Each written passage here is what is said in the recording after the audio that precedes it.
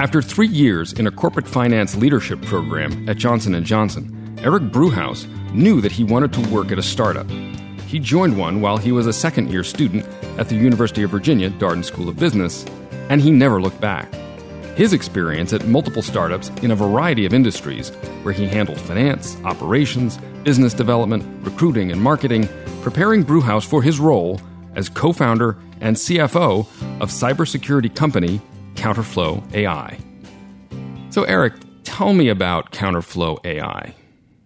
Counterflow is a automated threat hunting cybersecurity company. So we build software for large organizations that help themselves prevent against threats that are in and around their networks. So everyone today knows that big hacks are pervasive. They are everywhere. And there's a great quote in the industry that there are two types of companies. There's companies that know they've been hacked, and there's companies that don't know they've been hacked. So Counterflow was born with the philosophy of helping these organizations threat hunt. And the idea of threat hunting is looking proactively for threats that may not have been triggered but are in and around your network, and changing your posture from reactionary to proactive and looking for malicious activity taking place inside your organization. So what do you have a product that you sell, and who do you sell to? So we have spent the last 18 months really building most of our core IP, but it really is a software-based product that gets sold to anyone that has a security operations center or something called a SOC. So our customers are Fortune 100 organizations, or they could be managed service organizations that help small and medium-sized businesses deal effectively with their security. One of the hardest challenges in the industry, and one of the reasons that Counterflow was born, is there's just not enough security analysts out there in the world to defend these networks. So one of the only answers to solve that is, if you don't have enough talent to throw at the problem, you need other technology tools to help solve that, and AI is the natural fit in the industry. What's the AI piece to this?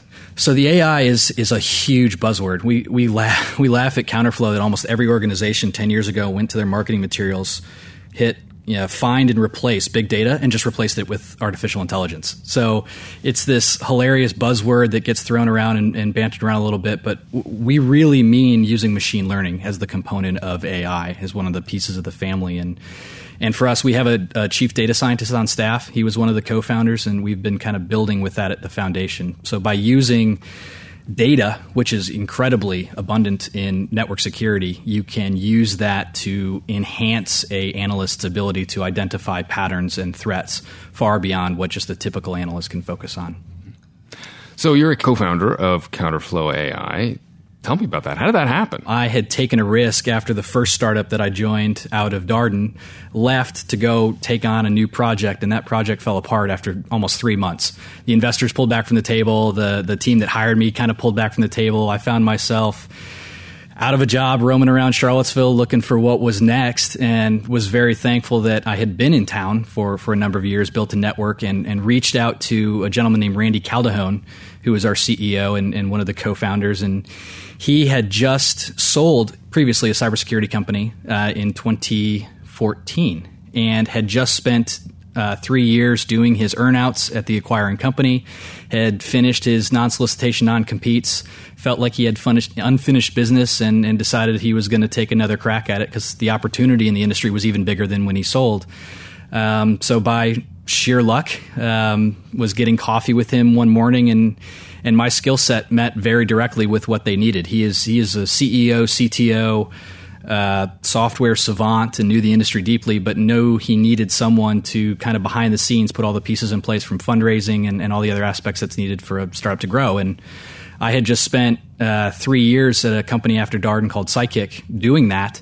And it was just a serendipitous match of a technology and experienced CEO needing someone to fill all the holes so we could really grow and do it fast. So you just mentioned other experiences with startups. Tell me a little bit about your venture background, your own venture background. Sure. So following Darden, prior to Darden, I had done a leadership program at Johnson & Johnson in corporate finance. And I kind of always laughed that was the job that taught me what a real job was, and spent 3 years doing a lot of rotations and understanding how big organizations work, and just getting a foundation of basic business schools. And, you put that into hyperdrive at Darden. And knowing leaving Darden, I wanted to be in a startup culture, I joined a venture-backed Internet of Things company called Psychic. It was local. Again, kind of that theme of network through the network that I had built during the work that I was doing around Darden. I knew the CEO of the company, and I knew that they had just raised the Series A round before it was public, and decided right near the end of my second year to go get coffee with him and say, hey, I'd love to help, knowing that as soon as you raise money, that is when you need the most amount of help. So I was able to join that company as probably employee 4, maybe 5. I don't want to misstate what number it was, but definitely the first hire for the CEO, and I got to be his right-hand man for 3 years. It was just a tremendous learning opportunity, especially when you get in with someone that is really good and really well respected. You just take your learning to the next level. How did your experience at Darden contribute to your entrepreneurial career? I think the most important aspect for me as I think back on it is learning what questions to ask, and not just what questions to ask, but when to ask those questions and to who to ask those questions. I think it's kind of easy to just say, oh, I know what questions to ask, but it's really important about timing and when and how, because by getting a general management education, you're well positioned to understand all the different facets, but you need to take it now to the next level in specificity when it's a small startup that's your own, and you kind of have responsibility for all those aspects. So if you're not well positioned to understand all of those and ask the right questions, you're going to go far too slow for a startup. And was there something about the experience you had at Darden that enabled you to develop some of those capabilities? Yeah, I think it's your classmates. Because each one of your classmates is just so much better than you at something else. So there's just no way for you to be a master of all facets in the program. So by being put in that environment, that's kind of similar to especially a technology startup, when you're surrounded by people that are much better than you at different aspects that are important to the organization, that you need to learn how to tactfully ask the question that gets at the core of the value that you need to get out so you can act and do what you are good at. So just being surrounded by different people that are all experts in some way in their own regard, I think goes beyond probably the classroom setting. I think the natural intuition would be, classes taught you how to ask the right questions, but I think it's just it's an output of the environment. For someone who might be considering an entrepreneurial career, either coming to Darden or maybe they're an alum and they're even considering a change of course, what advice would you give them? Learning is so much more important than compensation. I think one of the concerns that I always hear from Darden students when I come back and talk about entrepreneurship is being able to make those ends meet. And I can guarantee you there's all kinds of ways to do that being in a startup environment. If you want to do that and are passionate about it can happen. And it's hard to quantify just how valuable those learnings are in those early years. Benefit you later. My example with Counterflow is by spending 3 years at Psychic, just making all kinds of mistakes, doing things slow, screwing up, learning from others. But those 3 years put me in a position where when I got approached to be a co-founder of this company, I had already made all those mistakes.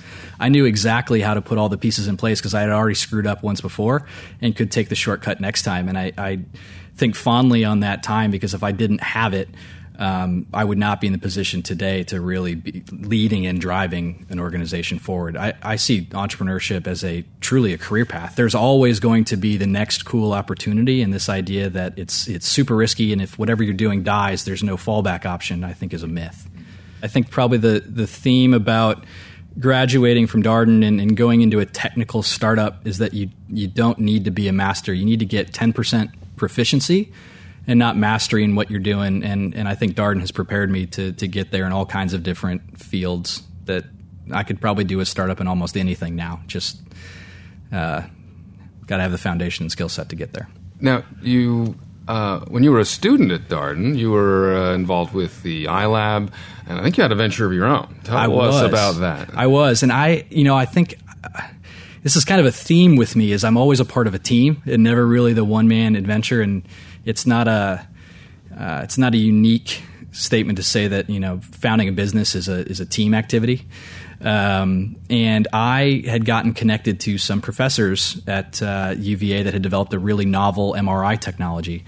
And similar story, I was like, that is very, very cool. I would love to help, and I know all the different ways that I can pour in and assist with that effort. So my time in the iLab again was as a part of a team, and to call it my venture, I think is is probably a step too far. But it was just a foundation in helping someone with some really cool tech figure out how do you get that out into the world, and what is the pointy edge of the spear to get to market and really just get that first proof of value in place. So the iLab was wonderful just from the sheer amount of resources that were there. Again, I didn't know what I was doing. I needed a lot of help, and there was just an overwhelming amount of people in every which way I looked that I could ask the questions that I needed to. So what's next for you and for Counterflow?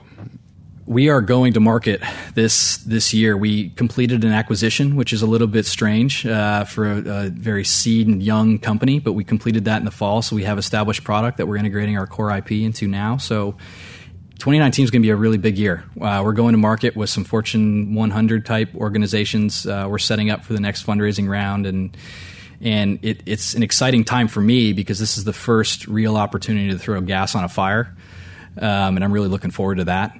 Not having that previously in a startup, and maybe getting some of the stress of things going well, which doesn't always happen in a startup. But from people I've talked to, I'm a little one part eager and one part anxious for what that's going to be. Thank you for participating in Darden Founders Project. It was great chatting with you, Eric. Thank you, Sean.